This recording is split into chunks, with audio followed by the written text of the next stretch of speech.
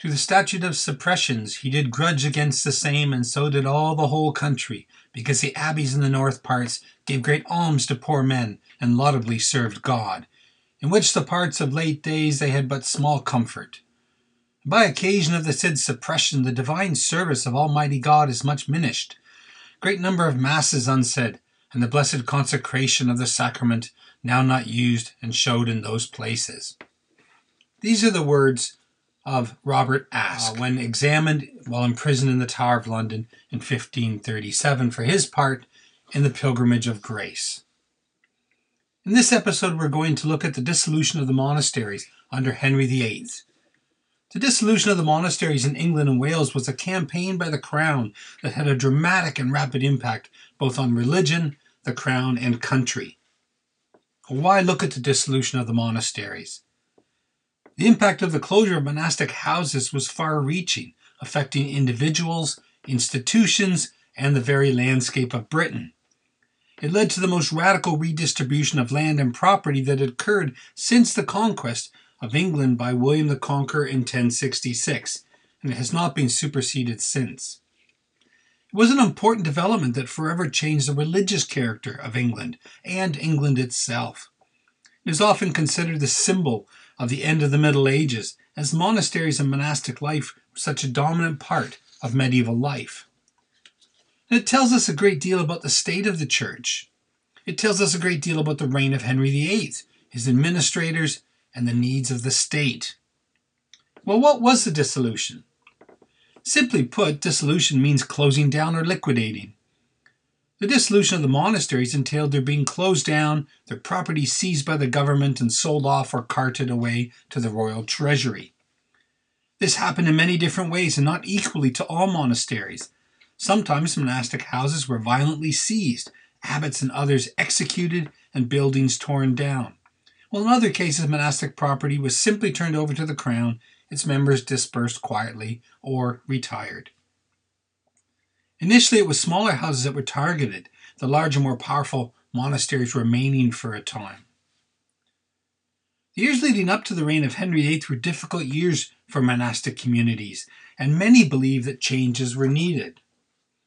Many small religious houses closed in the late 15th and early 16th centuries, and confiscation of property did happen on occasion.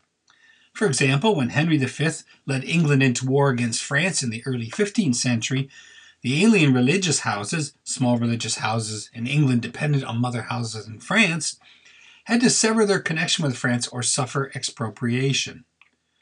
From time to time it had been necessary to terminate the life of small convents, which had fallen on hard times and were failing to attract new converts. A number of nunneries were closed to help fund the establishment of Jesus College at Cambridge. A similar, more extensive program was undertaken by Cardinal Wolsey, who in the 1520s closed down no fewer than 29 religious houses in order to endow a grammar school at his birthplace, Ipswich, and another new college, Christ Church, at Oxford. None of these actions were an attack on monasticism. They simply involved shifting money around for educational purposes, and if you need to do this, it was quite natural to look at the religious orders that often had a great surplus of wealth. It is worth noting, however, that Wolsey's chief agent who carried out these closures during the 1520s was Thomas Cromwell, who would lead the dissolution in the 1530s.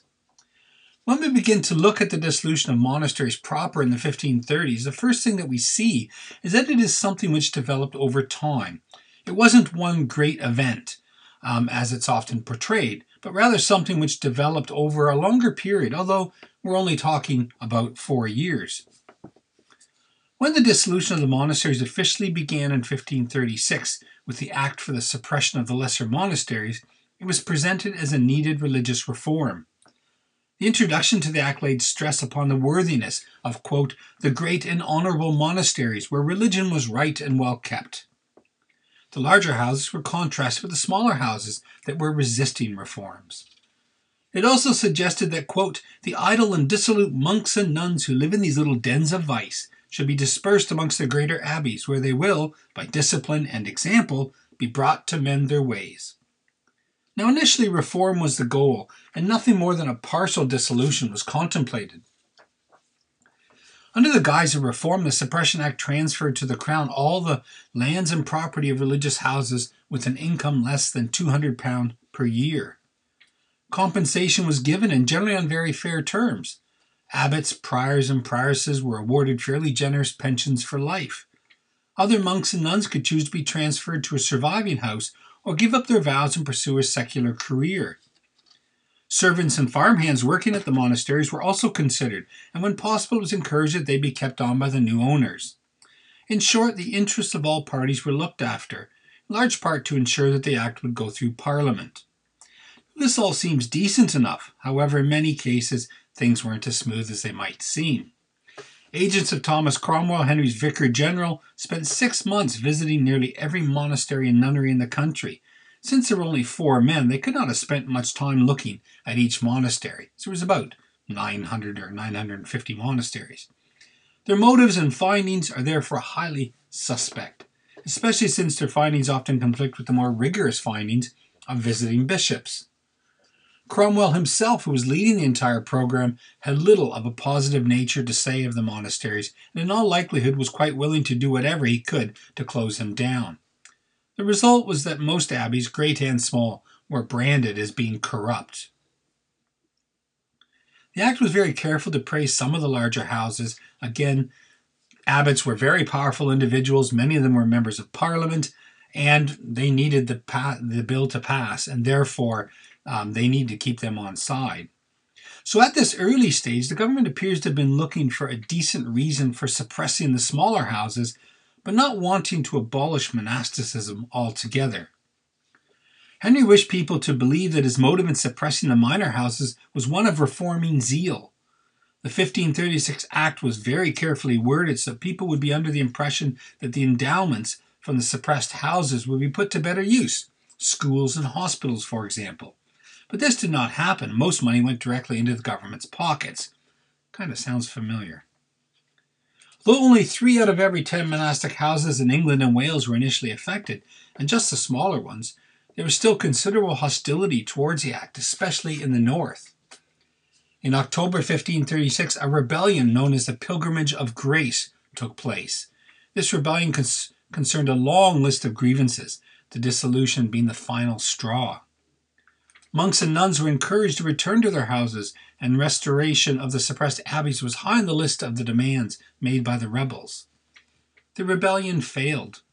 The king waited, and when the rebels began quarreling amongst themselves about what next to do, Henry made his move, putting down the rebellion without mercy. The larger abbeys that had supported the rebels, and even many that had not, were then implicated on flimsy pretexts, and they experienced severe treatment. Abbots were executed, monks were turned out, and all property was seized and forfeited to the crown. It was common practice when a monastic house was suppressed for the crown to keep all precious metals, altar furnishings, bells, even the lead in the roofs, and all of this was very valuable. But of course this meant a certain amount of damage was done to the abbeys. Timbers were taken out of the roof, lead was removed, and over the years this led to great deterioration. So the extent of damage increased with the Pilgrimage of Grace. The Pilgrimage of Grace, with its demands for restitution and call for monks to re-inhabit their monasteries, made it imperative that the crown leave monasteries uninhabitable. Commissioners were therefore instructed to, quote, pull down to the ground all the walls of the churches, steeples, cloisters, fraiters, dorters, chapter houses, with all other houses saving them that might be necessary for the farmer. In some cases, professional demolition gangs were employed. A fellow by the name of Giovanni Portinari had a team of 25 men working out of London, and they were hired to demolish Lewes Priory in East Sussex. It had surrendered to the crown on the 11th of November, 1537. Columns and walls were undercut and shored with timber, then set on fire, bringing the whole structure crashing down. In some cases, gunpowder was even used. Portinari took great pride in his work and expertise. In a letter to Cromwell, he stated, quote, I told your lordship of a vault on the right side of the high altar that was borne up with 4 great pillars, having about it 5 chapels, which be compassed in walls 70 steps in length, that is 200 feet. All this is down on Thursday and Friday last. Now we are plucking down a higher vault, borne up by 4 thick and gross pillars. The result was immense damage. At Lewis, there's very little to even suggest that a once great priory had stood on the site. As can be imagined, the implications of both the suppression of the monasteries and the destruction involved had far-reaching effects for the region. As outlined in the opening quote by Robert Aske, there was immense damage to these sites, but it meant much more than that. It meant that people could not engage with religion. They could not practice their faith. They might not be able to get last rites or get married. Education was affected. And of course, monasteries were very important centers of manufacturing. They were economic centers, and so they generated a great deal of wealth. And they did a lot for the community. All of this would be lost. The Cistercian Abbey of Furness was the first to simply surrender all its properties to the king. This was the first of many surrenders as monastic communities tried to avoid the severity and destruction they were beginning to witness. At this time, the later months of 1537, begin to see a marked change in government policy. From this point forward, there was either a commitment to total dissolution or at least a policy geared towards seeing just how far it could be carried out. Many of the greater houses were in trouble by this point. There was increased dissension within monastic communities, reform ideas were beginning to spread, not to mention people were terrified. And this marked really the second stage of the suppression. By October of 1538, almost 20 monasteries a month were going to the crown. The monks of Lewis were all retired on pension without the alternative of moving elsewhere. From 1538, this became normal policy. When it all began in 1536, monks were simply given the choice of moving to another house, but now that wasn't going to be possible. This change suggested the government was now intent upon eliminating monasticism from England altogether. The language of the surrender deeds reflects this. Monks were instructed to declare that the monastic way of life was a, quote, vain and superstitious round of dumb ceremonies, unquote, which they now wished to abandon so that they might live like true Christians. From 1538, greater pressure was used to get the monasteries to surrender. Cromwell sent his men to bully monasteries into signing documents handing over the property to the crown. Those whom resisted for too long suffered. The old and venerable Abbot Whiting of Glastonbury resisted for a time, but he ended up being dragged to the top of Glastonbury Tor, where he was executed and his body quartered. His body parts were displayed in 4 local towns, and his head was placed on the Abbey Gate, a rather strong deterrent to others that were thinking of resisting. Once the religious orders realized the lengths that the king would go, it was in their best interest to surrender quickly, negotiate the best possible settlement, and in this way, try and stop some of the damage that might be done to their beloved institution. So the process accelerated over the course of 1538, and by 1540, the dissolution was complete. So the question we have to ask is, what was the motivation for this? What's the reason behind this terrible destruction of the country's religious communities and architectural treasures? Well, as you can imagine, there's been a variety of ideas put forth. Some have sought to establish a link between the dissolution and the crown's rejection of Roman jurisdiction caused by Henry's matrimonial difficulties, his assumption of the headship of the Church of England in 1534. What helps this argument is the fact that Henry was first seriously threatened with excommunication in 1535, just before the first monasteries began to be attacked. Secondly, it's also been argued that religious orders formed a strong pro-papal group in England that might endanger the security of the new royal regime. But there's not really good evidence for this. Most of the religious orders seem to have accepted their fate. They were in no way opposed to Henry VIII. In the spring of 1534, the Succession Act was passed, and it required every adult Englishman to take an oath accepting the validity of the king's second marriage, his marriage to Anne Boleyn. By implication, this meant to reject the authority of the Pope, who had given judgment against the marriage.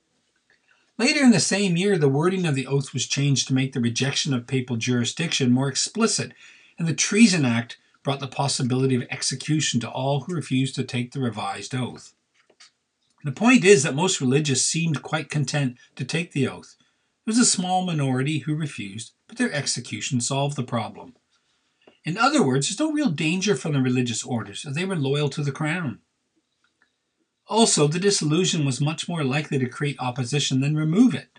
So it was not really the sort of action one would take if they thought there would be opposition to such actions. Third, another motive that has been put forth is that it has something to do with the worship of relics and with pilgrimages. Thomas Cromwell, the recently appointed Vicar General of the newly proclaimed Church of England, appears to have led a determined attack on the veneration of relics and the making of pilgrimages to the more famous shrines like that of Thomas Becket at Canterbury. Cromwell clearly did not approve of this aspect of Catholicism and himself hated the venerations of saints' relics.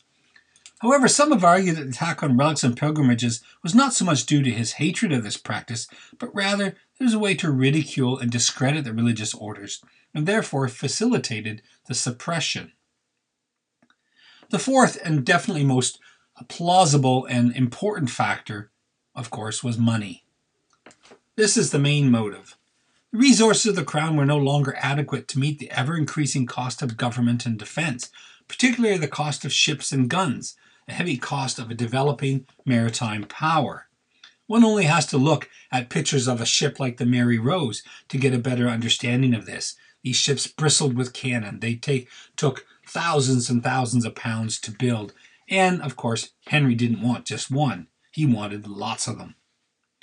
Church bells could be melted down and made into cannon. The lead from abbey roofs could be made into lead shot. Henry also spent a lot of money in his wars with France and Scotland. Hostilities with France and the danger of a cross-channel invasion prompted Henry to build a string of fortresses along the Channel coast. My favorite example of this, although there are many that exist still, but my favorite is Camber Castle. A very significant castle, originally with a small tower that was established around 1250. In 1539, constructions begun to build around this. And it's not really a castle, but more a fortress. And this was something which had came at great expense. It's estimated that it cost £5,660 in its day just for construction. Then you would have had the payment of soldiers and so on there as well. £5,660 might not sound like a lot, but in today's money, that's about 2.7 million. And, of course, again, this is just one fortress of many. So these fortresses were expensive to construct, to man, and they forced Henry to rely more heavily on Parliament. The high-handed methods of Cardinal Wolsey had antagonized Parliament, almost driven England to the verge of rebellion. So Henry's new chief administrator, Thomas Cromwell, was eager to find a way to save everything and strengthen the crown in the process. So it was only natural that his eyes fell upon the religious orders. They were wealthy, they controlled a great deal of land and movable wealth. At the time, their reputation was low, and there was very few people that would defend them.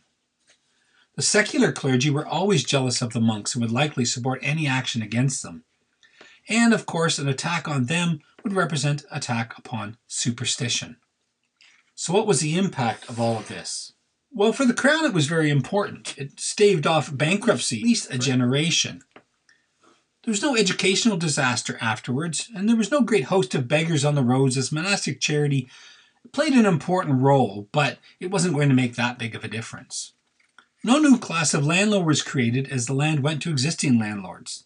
But it did end pilgrimages, which were an important part of medieval life. It contributed very significantly to the secularization of society. But perhaps most significantly, it brought about the devastation of many of England's great architectural masterpieces. It destroyed a great deal of history and religious tradition. And one only has to look at any number of abbeys, ruins, such as St. Augustine's in Canterbury, and many, many others, to see what was lost at this time. All so that Henry could line his pockets and embark upon his great mission, which was to build ships, build castles. He had over 50 palaces by the end of his reign, and to just create that great name for himself.